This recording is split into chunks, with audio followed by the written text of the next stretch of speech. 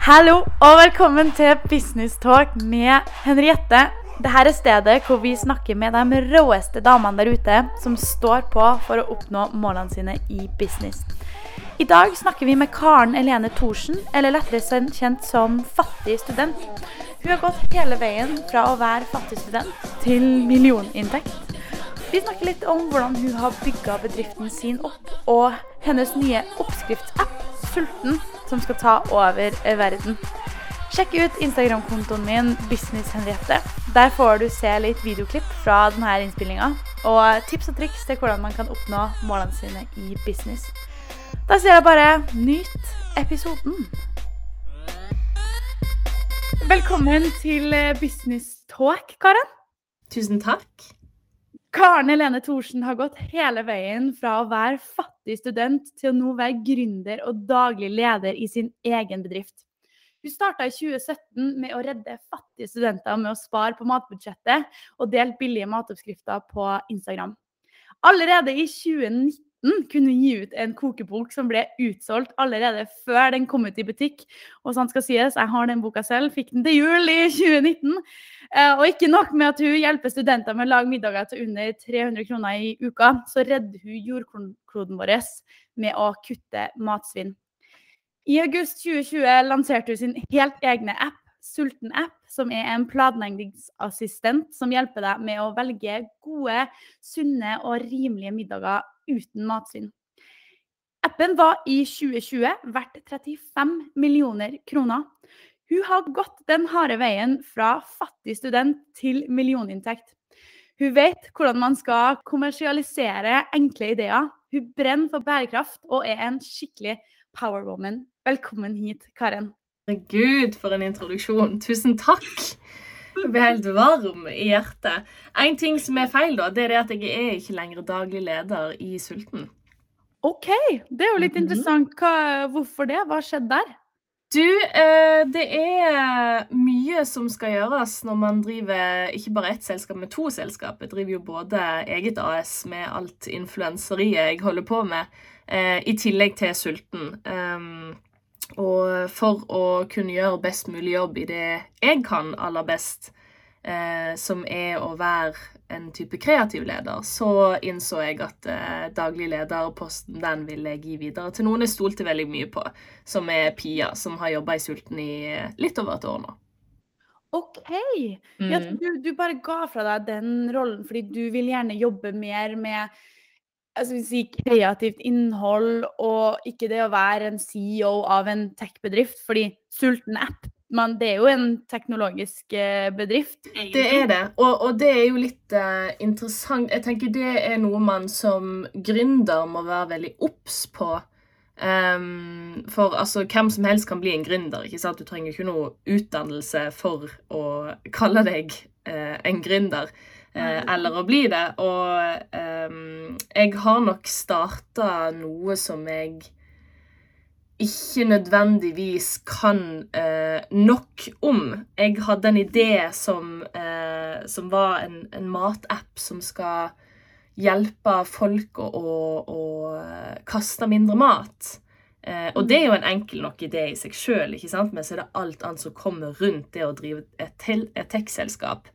Der kjenner jeg at det beste jeg kan gjøre for Sulten sin fremtid, og for å holde selskapet så suksessfullt som overhodet mulig, så er det å gi det ansvaret videre til noen andre. I og med at jeg har ganske nok med meg selv i tillegg med eget AS på si. Ja, for du har mange baller i lufta, og vi må ta det fra starten her, for nå går vi jo rett inn i det. Det var en side note. Kan ikke du bare fortelle litt om reisen din fra det å starte fattig student til der du er nå med ditt eget AS? Fattig student var jo noe som startet når jeg studerte i Bergen. Jeg var riktig nok nettstudent, men jeg hadde liksom en sånn fantastisk idé i mitt hode da, om at hvis jeg tok markedsføring over nett, så hadde jeg mer tid til å jobbe. Og hvis jeg hadde mer tid til å jobbe, så hadde jeg jo muligheten til å tjene mer penger som jeg kunne spare, og så kunne jeg reise. For det var liksom mitt store mål i livet når jeg var 19-20 år gammel. Jeg skulle reise, jeg skulle se verden. Men så fikk jeg ikke jobb. Og når du da på en måte, altså, ikke går på skole, ikke har en jobb og har flyttet til en by der du ikke kjenner noen, så ting blir litt kjedelig, og ting blir litt fort vanskelig. Og jeg hadde jo så lyst til å reise, så jeg prøvde egentlig alt jeg kunne mens jeg ventet på jobbsvar, og bare spare inn det jeg kunne spare.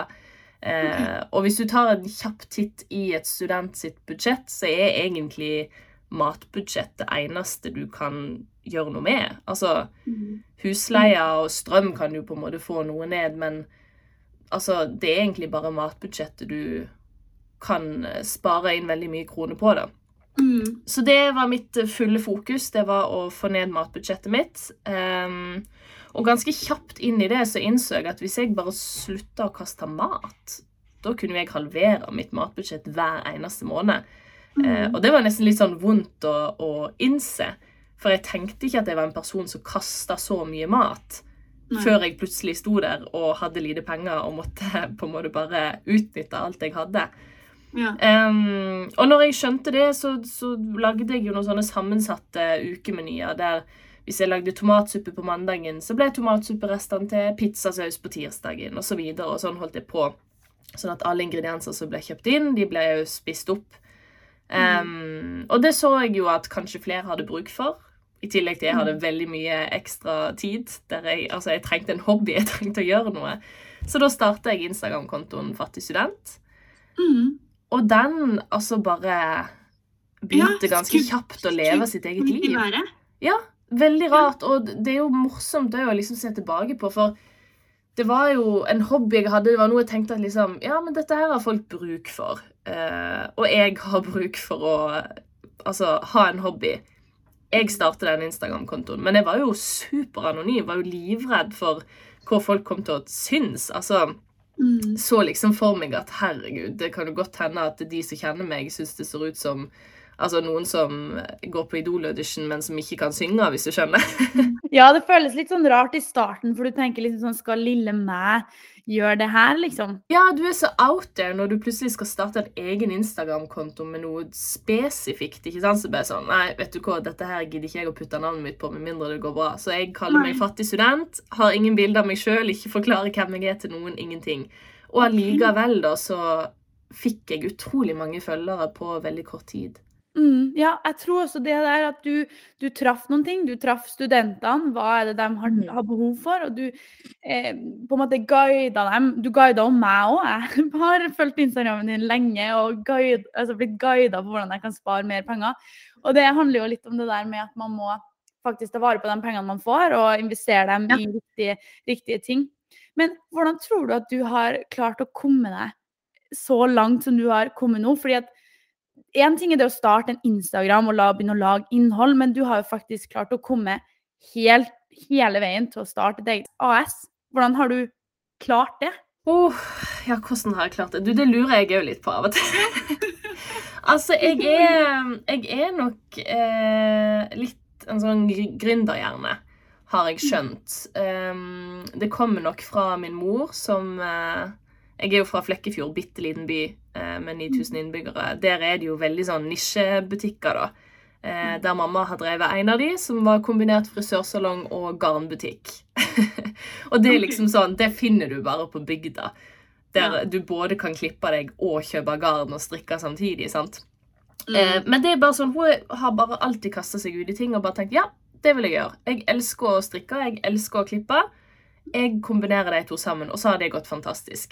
Hun har vært veldig flink hele min barndom til å, hver gang jeg har hatt lyst til å selge makramé-smykker. Jeg vet ikke om du husker når det var en ting, sant? Jeg gjorde det, jeg vet du.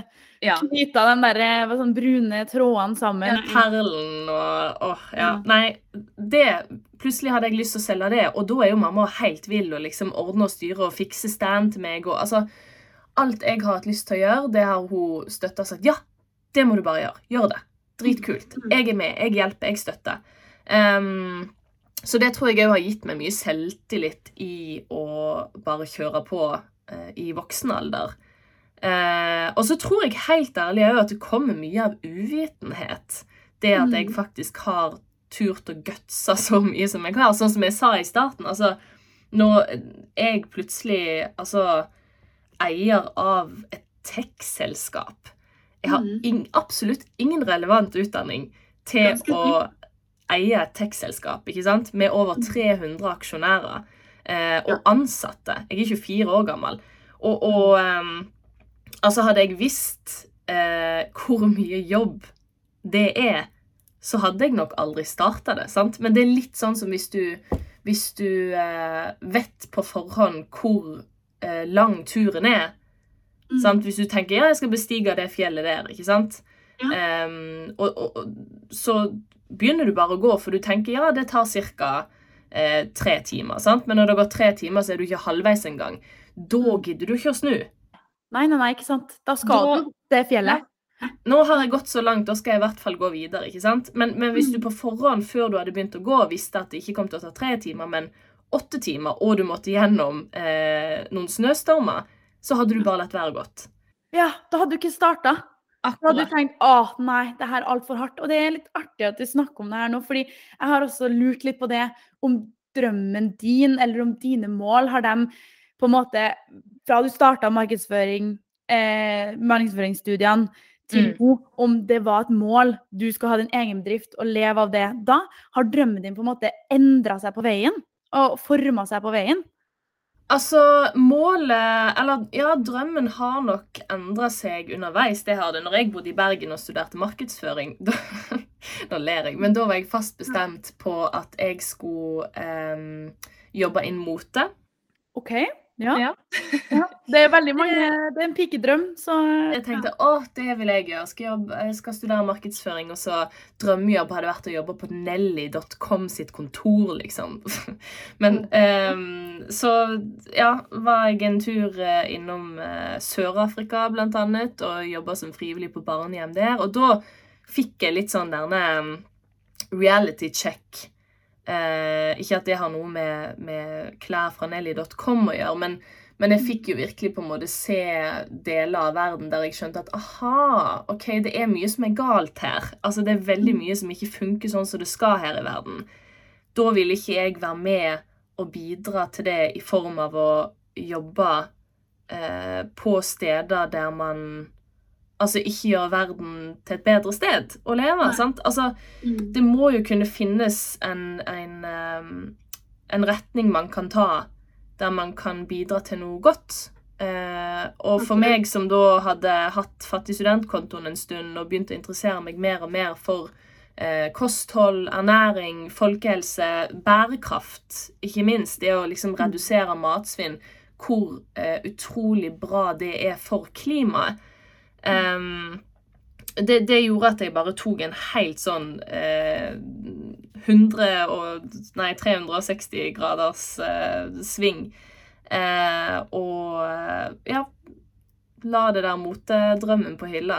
Men det skal jo sies, du spurte om jeg alltid har hatt lyst til å starte noe eget og sånn, det har jeg, og det tror jeg har vært, helt fra videregående der du på en måte ble spurt sånn, hva er det du skal studere? Så tenkte jeg litt sånn, jeg vet ikke, hadde egentlig bestemt meg for markedsføring, men jeg følte hele veien at jeg var en sånn person som passet litt inn overalt, men ikke helt noen steder. Så det sa jeg jo ofte da til min samboer Nils, at nei, men jeg har egentlig mest lyst til å bare starte egen bedrift. Jeg vil bare lage min egen jobb, sånn at den kan være akkurat sånn som jeg vil ha den. Og da var han litt sånn, men kanskje du skal ha en plan A, liksom. Kanskje det heller kan være din plan B. For han tenkte at, det høres jo fantastisk ut, men det går jo ikke an, sant? Nei. Men nå sitter jeg jo her da, og har laget min egen arbeidsplass, og det har jo faktisk gått veldig fint. Det har gått veldig fint, og det er liksom det er jo mange av dem som har det som du snakker om, gründerhjerne, eller en gründer by heart, så er det at man brenner for å få til noen ting selv. Man har alltid noen prosjekter, noen ting gående som man bare vil få til. Og gjerne dem som er de beste gründerne vi har i historien er jo dropouts, og det er jo ekstremt interessant, fordi man har den der driven som bare kommer. Men når du studerte, hvordan klarte du da å kombinere studier og business? Ja, hvordan gikk det? Det gikk jo ikke så bra. Altså, jeg tog jo markedsføring som nettstudent. Synes ikke markedsføring var så gøy som jeg hadde tenkt, så jeg hoppet av det og begynte på en bachelor i folkehelse. Og det elsket jeg, det studiet. Jeg synes det var helt fantastisk interessant. Men mens jeg gikk første året, så fikk jeg jo muligheten til å skrive bok. Så jeg skrev jo fattig student kokeboka mens jeg studerte. Og jeg begynte jo å få utrolig mange forespørsler i form av kommersielle samarbeid, mulighet til å holde foredrag diverse steder, masse TV- og radiointervjuer og avisintervjuer. Så hele siste året så var jeg omtrent ikke på skolen. Jeg møtte bare opp til eksamen. 2 uker før hver eksamen så leste jeg ihjel på biblioteket. Gikk på eksamen, tok den, bestod. Og det var det. Så jeg har jo tatt pauseår fra bacheloren min i folkehelse. Jeg er vel på pauseår nummer 2 eller 3 eller noe nå. Tror du kommer til å ta opp den igjen, eller er den liksom pausa forever? Nei, altså for å være helt ærlig så har jeg lyst til å fullføre utdanningen min, for selv om jeg på en måte har klart meg veldig greit nå, så synes jeg likevel det er utrolig viktig å ha utdannelse i bånd, og spesielt når det kommer til sånn kosthold og ernæring. Det å uttale seg om helse på den måten der, det er jeg personlig imot. Sånn, det er ganske mange influensere som kommer med utsagn om hva man skal spise, hva man ikke skal spise. Dette spiser jeg for å slanke meg, ikke sant? Og altså, det tror jeg er utrolig ødeleggende, så jeg vil ikke være en av de, og det er derfor jeg gir aldri noe råd eller kommer med noe ernæringskunnskap på mine kanaler, fordi at jeg ikke er sertifisert til det. Men hvis jeg fullfører den utdannelsen, da blir det jo litt annerledes. Men vi får se når jeg har tid til det, da. Det vet jeg jo ikke. Nei, du får se når du har tid til det, for det er jo ikke sikkert at altså, ja, kunnskapen å ha den i bunn, det er viktig å ha det for å kunne gi gode råd. Men det du er ekspert på, i hvert fall det jeg føler, og det jeg ser at du er ekspert på, være god på det å redusere matsvinn, redde kloden på, liksom kjøp noen ting som er rimelig godt og digg, men samtidig som at du sparer inn for at så du slipper å kaste mat. Og det, på en måte, det føler jeg er din nisje.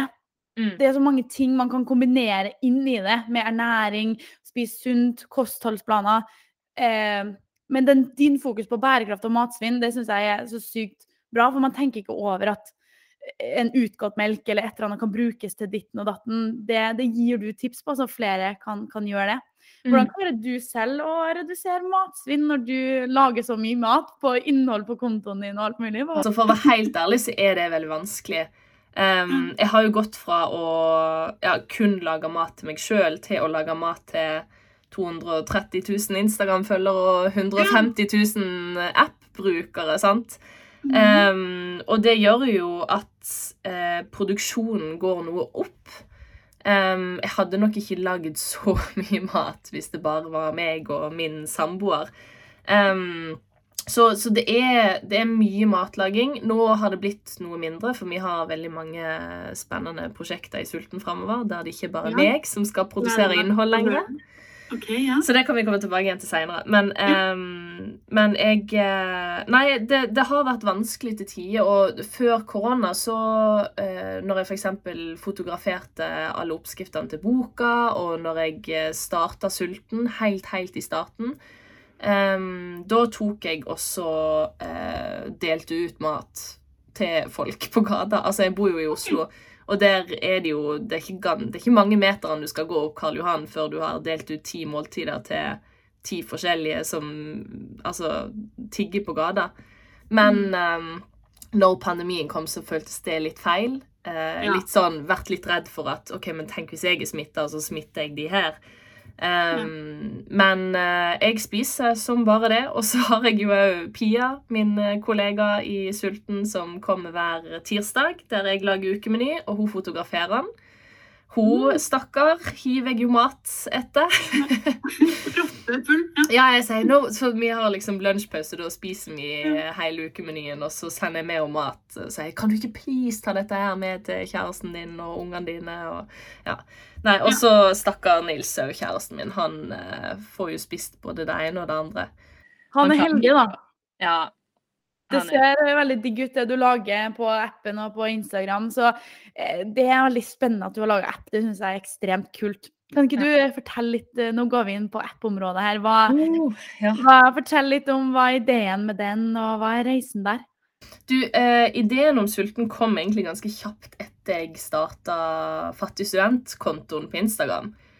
For jeg så hvor sykt dårlig det var å legge ut oppskrifter på Instagram. Altså, det jo veldig uoversiktlig. Ja. Det både vanskelig for meg som skriver oppskriften, fordi du har bare plass til x antall tegn under et Instagram-bilde. Ja.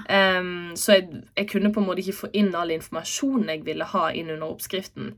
I tillegg til at det veldig uoversiktlig for deg da, som bruker av den oppskriften, som skal, si du for eksempel lagde en ukemeny som du likte veldig godt, og så om 2 måneder til så vil du lage den samme ukemenyen, så jo ganske vanskelig å finne tilbake igjen til den.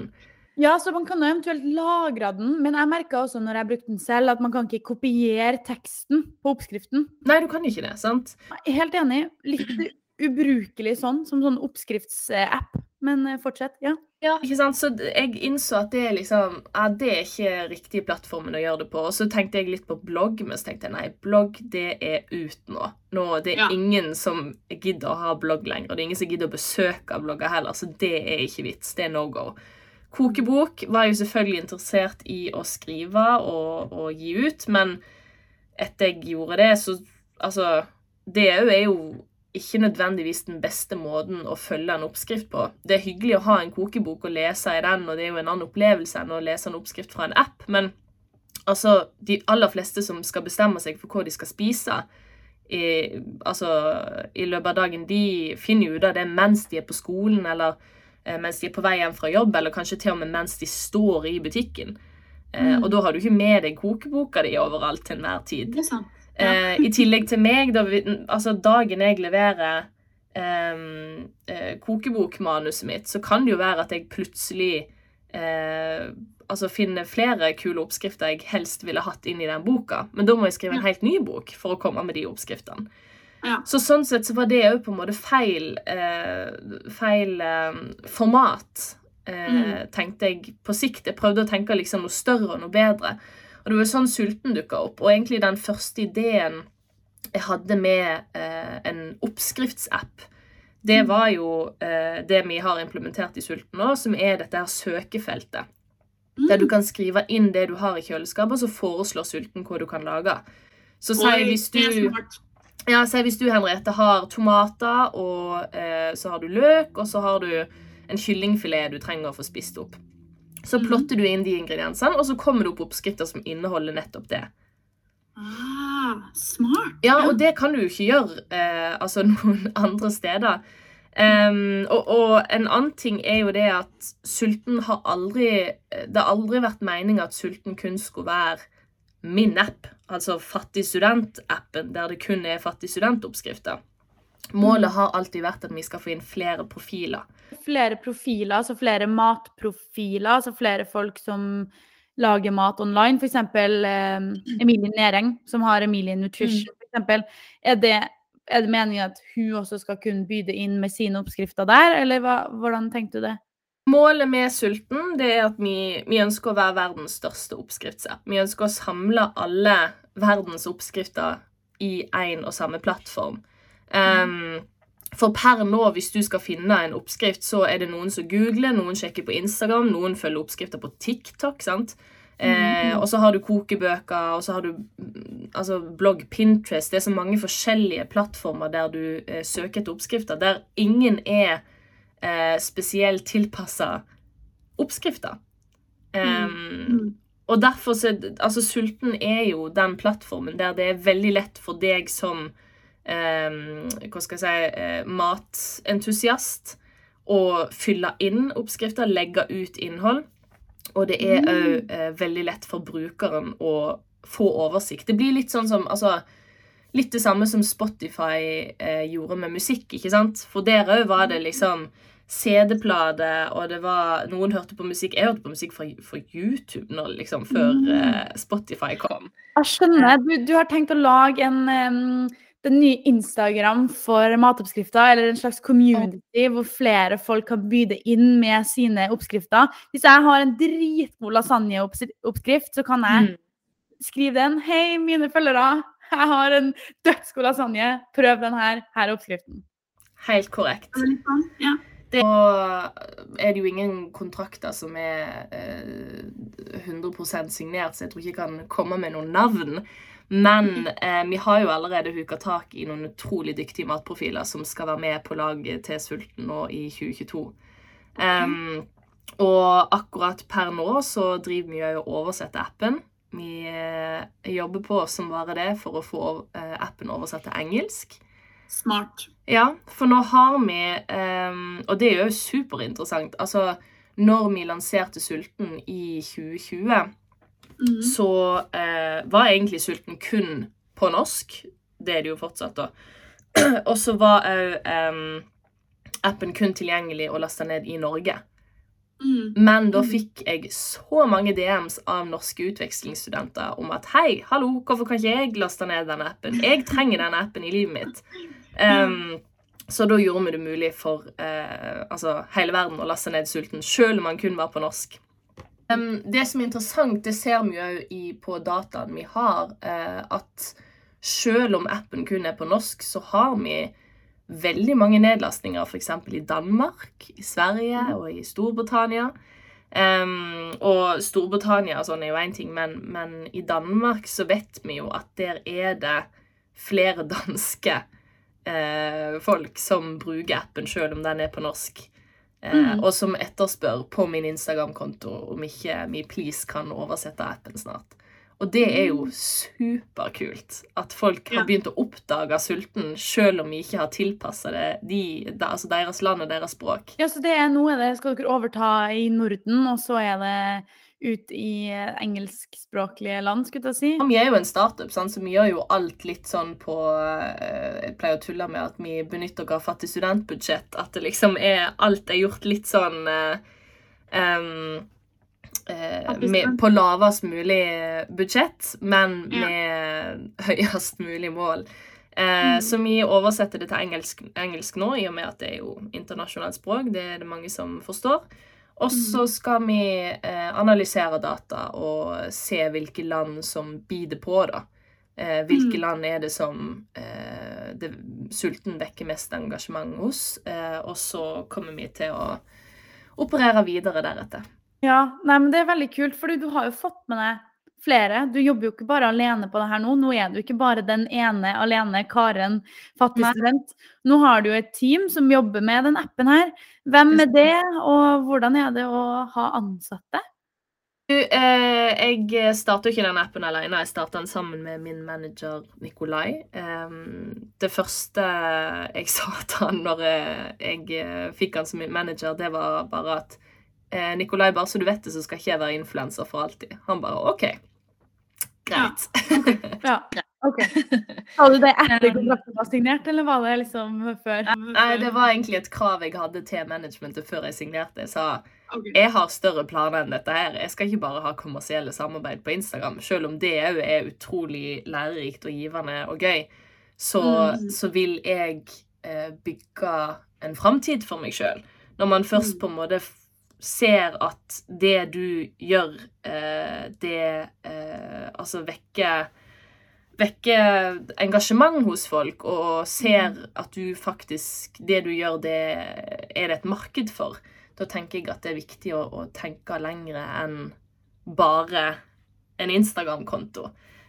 Og dessuten så, altså det kan du se på til og med nå, at Instagram begynner jo allerede å være ut. Nå jo folk videre på TikTok. Jeg har ikke TikTok, sant? Så altså, du som influencer bør aldri lene deg på tanken om at ja, nå tjener jeg liksom gode penger her, og nå trenger ikke jeg skole, og nå trenger ikke jeg å gjøre noen ting, fordi nå nå har jeg det tipptopp, for plutselig så forsvinner den plattformen du har lent deg på, og så blir du gammel og urelevant, og ingen bryr seg lenger, ikke sant? Og da står du der uten jobb. Så det har vært kjempeviktig for meg å få flere bein å stå på. Men Nikolai har vært veldig flink til å bidra med oppstarten av Sulten, og han jo med i teamet der.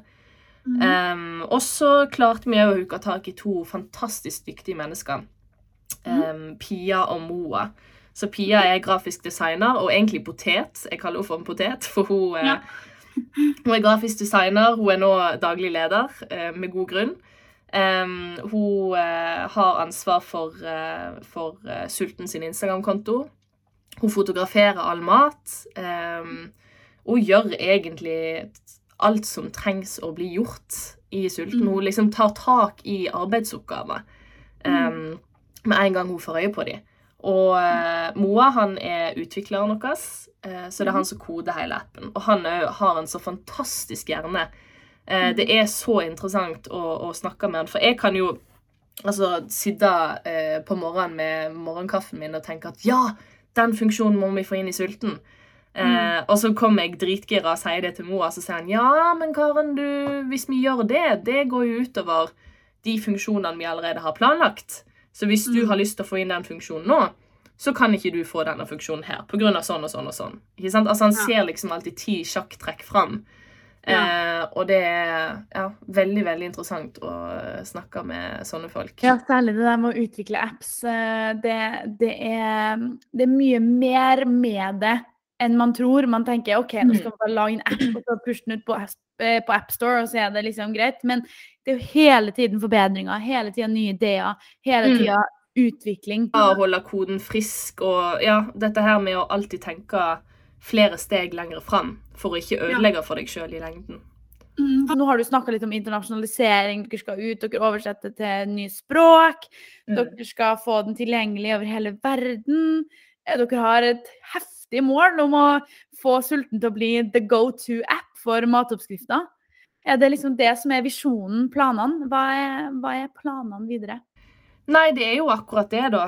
Å bygge Sulten til å bli verdens største oppskriftsapp. Et samlingssted for alle matoppskrifter. Og apropos det jeg sa med Moa som tenker flere sjakktrekk frem, så jo det jo noe du må gjøre når du kommer med et sånt statement, og når du har det som mål. Og det jo noe vi virkelig tenker mye på, for tech-industrien i dag, og spesielt dette her med apper og sosiale mediekanaler, det har jo skjedd mye galt, sant, i den verden. Og det å gå inn i en sånn industri, det gjør jo at du konstant må tenke på etikken i det hele. Og det har vært superviktig for alle dere, og kommer til å være viktig for dere hele veien når vi jobber med Sulten, det at Sulten skal være en etisk app. Nå har vi jo dette her problemet med at folk utrolig mye foran skjerm. For mye foran skjerm, ikke sant? For alle jo enige i at datamaskiner og telefoner og apper det har jo gitt gode tilskudd til livet, men det har ødelagt mye. For eksempel så kan du sitte 4 timer liksom om kvelden og se på TikToker som ikke gir deg noe som helst. Men du kan jo ha undervisning, selv om vi midt i en pandemi. Så det å på en måte ikke falle ned i hva skal jeg si, det å bli en sånn sosiale mediekanal som ødelegger mer enn det fikser, det jo kjempeviktig for dere. Vi har et mål om at Sulten skal alltid være en tidssparer, ikke en tidstyv. Sant? Og det gjør jo at hver gang vi skal få inn nye funksjoner eller forbedre brukeropplevelsen i Sulten, så skal det likevel være et mål at vi skal aldri ha som mål at vi skal få opp brukertida, sant? Bare hyppigere bruk. Hva sa du? Hyppigere bruk, at man bruker den gjerne oftere, men kortere. Altså gjerne fredagskveld, du skal handle inn noe kjapt til helga, så det du bruker den da, du bruker den på søndag, du bruker den på mandag, tirsdag. Du bruker den når du trenger den. Vi skal være et verktøy i hverdagen din, ikke sant? I stedet for å være noe du tar opp når du kjeder deg. Og det jo kjempeviktig å tenke på.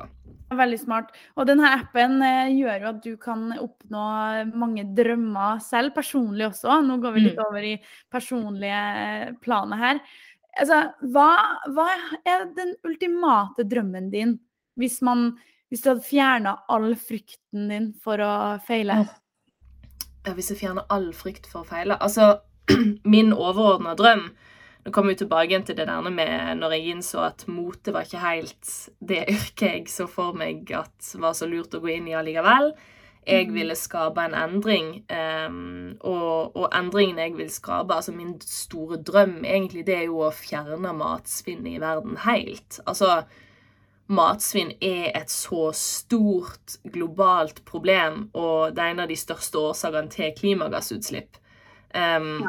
Og det som interessant med matsvinn, det jo det at altså til og med klimafornektere jo enig i at matsvinn idiotisk. Det at vi kaster helt spiselig mat, alle skjønner jo at det må vi slutte med. Og ja, det jo den store og hele grunnen til at det startet Sulten-appen, sant? At det kan være en app som inneholder funksjoner som skal hjelpe deg å redusere matsvinn, skal hjelpe deg å bli inspirert til hvordan du kan bruke opp de råvarene du allerede har kjøpt inn. Så hvis jeg kan være med å bidra til det, til å fjerne matsvinn helt i den vestlige verden, for det jo tross alt den vestlige verden der vi verst, så hadde det vært fantastisk. Da kan jeg dø med et smil rundt munnen. Ja, ok. Det et veldig, veldig fint mål du har der. Det veldig solidarisk, og det at man brenner for bærekraft, det ekstremt inspirerende. Men du har jo lært veldig mye på veien, så langt som du har kommet, fra Instagram-kontoen og til appen. Hva har vært den viktigste lærdommen din, sånn nå på veien? Det må egentlig være den største lærdommen. Altså, det jo mye i business som har overrasket meg. Altså, når du plutselig står der da, med noe som folk vil ha, så hender det jo at du ikke ser det beste av folk. Så det jo... Man ser jo på en måte hvor mye penger, altså hvor mye folk blir påvirket av penger. Ok, ja. Det jo noe jeg har forstått etter. Altså du blir jo ganske fort litt sånn dum og naiv når du går inn i noe og tenker at ja, men alle vil jo meg godt, ikke sant? Men det jo ikke nødvendigvis tilfellet. Og nå det ikke noen sånne store spesifikke eksempler jeg har å komme med her, altså, men bare dette her med at du faktisk nødt til å passe på deg selv, og jeg tror jo, ja, nå delte jeg jo hva min store drøm jeg tror jo ikke alle har et bærekraftsmål eller et annet mål som drøm. Mange har en stor drøm om for eksempel å tjene inn en viss pengesum, som forståelig, ikke sant? Altså, penger jo et fint mål å ha det, men jeg tror ikke det noe som fungerer i lengden. Og hvis du har hvis ditt store overordnede mål å bli rik, for eksempel, så tror jeg jo at du kommer til å ta ganske mange shortcuts til å bli det, og da kommer du altså ganske kjapt til å falle. Ja. Så ja, nei, det mye i business da, der jeg har skjønt at, oi shit, ok, advokat, det lurt å ha. Det visste jeg ikke at det var lurt å ha, ikke sant? Og det å lære seg å lese kontrakter, ja, shit, det må man jo faktisk gjøre. Har det vært mange overraskelser på veien som har tenkt sånn, oi shit, jeg hadde ikke trodd jeg skulle bruke så mye tid på det, eller oi, det her hadde jeg aldri tenkt over? Ja, absolutt. Og det har både med fattig student og med sulten, så ser man jo på en måte at det mange store selskap som vise interesse i det du gjør.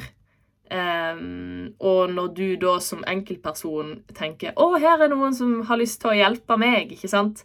Så jo ikke det nødvendigvis tilfelle, for de har jo lyst til å hjelpe seg selv, og du kan være med og bidra til det. Men da må du også passe på deg selv. Du må passe på ditt eget skinn. Ja, det viktig å stille krav da, og på en måte, det så enig med deg, fordi det handler om know your worth, vit hvilken verdi du har. Som influencer med, vet ikke, 230 000 følgere på Instagram, så har du en stemme. Du har noen ting alle vil ha. Derfor så det så lett at man kan bli utnyttet, særlig når man ung og naiv. Og det spesielt i influencerbransjen, det synes jo jeg bare helt forferdelig. Hvor mange store selskaper som lurer tenåringsjenter og gutter trill rundt, der de sånn, hei, har du lyst til å få noen sponset produkter i posten, ikke sant? Og du sier, kult, selvfølgelig har jeg lyst på noen nye par med bukser som jeg hadde brukt penger på uansett, ikke sant? De har jeg lyst på gratis. Men så vet ikke du at egentlig så kan du ta flere 1000 kroner betalt for det. Fordi det faktisk det hadde kostet hvis de skulle fått samme traction på en reklame, sant? På TV eller et annet sted. Så det å sette seg litt inn i det tror jeg kjempeviktig. Og sånn sett har det vært kjempepositivt for meg å få en manager kjapt. For det har jeg snakket med så mange av mine influencer-kolleger om hvor sykt vanskelig det å forsvare egen pris. Ikke sant? Det å si jeg fortjener dette her, det føles superfeil. Mens jeg kunne heller til liksom en influencer-kollega. Det hadde ikke vært noe problem for meg å gått til et av de kommersielle samarbeidspartnerne. De har sagt, nei, hun her fortjener dette, fordi sånn. Men det mye vanskeligere å si det om seg selv. Det akkurat det. Ja, det burde bli lettere å på en måte forstå den verdien du faktisk gir til alle de følgerne som engasjert, og som følger deg og følger med og tar råd fra deg. Det er jeg helt enig i. Man må være hard og know your worth. Men hva dine beste råd til unge som sitter med en gründerdrøm i magen?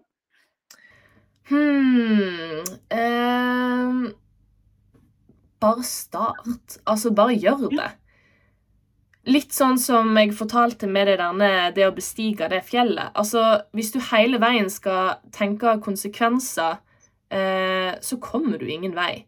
Du må rett og slett bare hive deg i det. Og det er jo kanskje noen av de flinkeste folkene jeg vil ha med meg på mitt team. Det er folk som har startet selskap og gått konkurs. Ja, så man feiler skikkelig. Ja, for da vet du hva som kan gå galt, og hvordan du kan stoppe det. Så det er jo en trøst i det hele, da, hvis du er kjemperedd, sånn som jeg var livredd for å starte en Instagram-konto med navnet og ansiktet mitt på, for tenk hva folk kom til å synes, ikke sant? Eller livredd for å feile i en sånn stor og kul idé du har. Drit i det, bare prøv. Bare start, bare gjør det. Hvis det går til helvete, det går helt fint. Vi bor i en velferdsstat. Du kommer ikke til å bli hjemløs. Veldig lav sannsynlighet for det i hvert fall. Og hvis du feiler, så er du en fantastisk ressurs for alle andre som har lyst på ansatte. Absolutt. Og du har lært en masse på veien. Det tror jeg. Det er akkurat det. Men hvor ser du deg selv om 10 år? Og om 10 år, da tror jeg har solgt deler av aksjene mine i Sulten til et selskap som ønsker å bidra til at Sulten fortsetter å være en etisk app. Og så har jeg lyst til å investere i masse kule startups som trenger hjelp finansielt. Og så bor jeg i Flekkefjord, hjembyen min, med samboeren, med noen barn, og plukke grønnsaker fra hagen og lage mat fra det. Hei, det høres ut som en sinnssykt deilig drøm. Karen, investor, retired, fattig student, lever i Flekkefjord med 3 barn. Self-sufficient fra hagen sin, liksom. Nei, det jeg ser for meg er det gode liv. Men det var veldig deilig å høre, for det gode liv er bare det man skal ha det trygt og godt med seg selv, og være med dem man er glad i. Vi snakket litt om penger i sted. Jeg har et stamspørsmål som jeg pleier å stille dem som kommer inn i podden her, og det er, hvis du fikk 5 millioner kroner nå, hva ville du gjort med dem? Investert mer i å bygge sulten.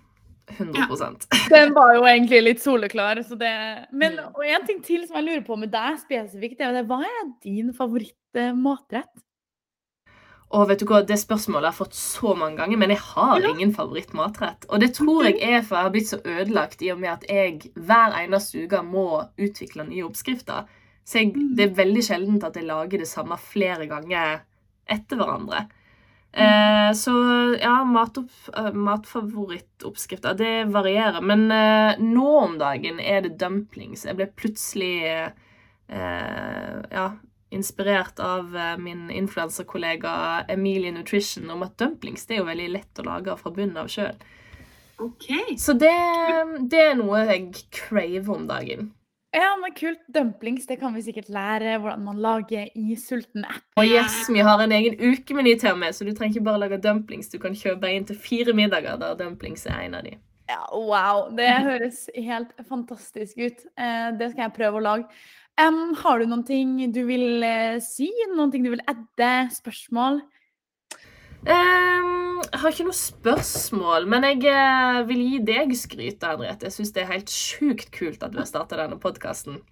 Og bare sånn fra en kvinne i næringsliv og i tech-bransjen, der det ikke er så veldig mange av mitt kjønn, så er det sykt gøy å ha enda en podcast der man kan snakke med andre kvinner og la oss inspirere av hverandre. Det tror jeg er superviktig. Ja, det er akkurat det jeg brenner for, at liksom vi kvinner som har lyst til å komme oss opp og frem, vi må ha et nettverk, vi må spare med hverandre for å kunne... Ja, vi må det. Ja, for å heie på hverandre, heie hverandre opp og pushe hverandre opp.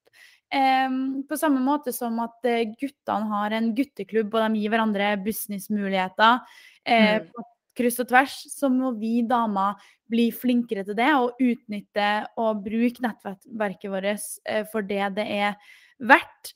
Og på ingen måte fiendtliggjøre menn og si at menn er sånn og kvinner er sånn og vi er dårlige på ditt og vi er gode på datt.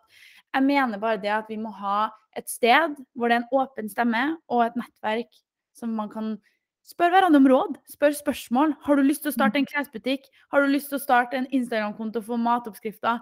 Spør Karen, hun vet hvordan du gjør det. Hun har vært gjennom det før. Og sånn kan man vinne sammen, da. Ja, jeg er helt enig. Veldig enig. Tusen takk for at du ble med i podcasten, Karen. Tusen takk for at du ville ha meg med. Ja. Ok, da sier vi ha det bra. Da skal Ha det. Ja, jeg synes vi fikk snakket om mange gode temaer. Det første er jo det at man må vite sin verdi. Når man jobber som influencer, så må man faktisk kreve det man gir av verdi i form av penger, eller hvis man skal ha samarbeid med bedrifter. Og også det her med at vi kvinner, vi må ha et nettverk, så vi kan spare med hverandre. Og det er det denne podcasten prøver å fremme. Vi må heie på hverandre, snakke med hverandre, spørre hverandre om råd, og sånn kan vi vinne sammen. Ellers ønsker jeg dere en sinnssykt fin uke. Vi snakkes!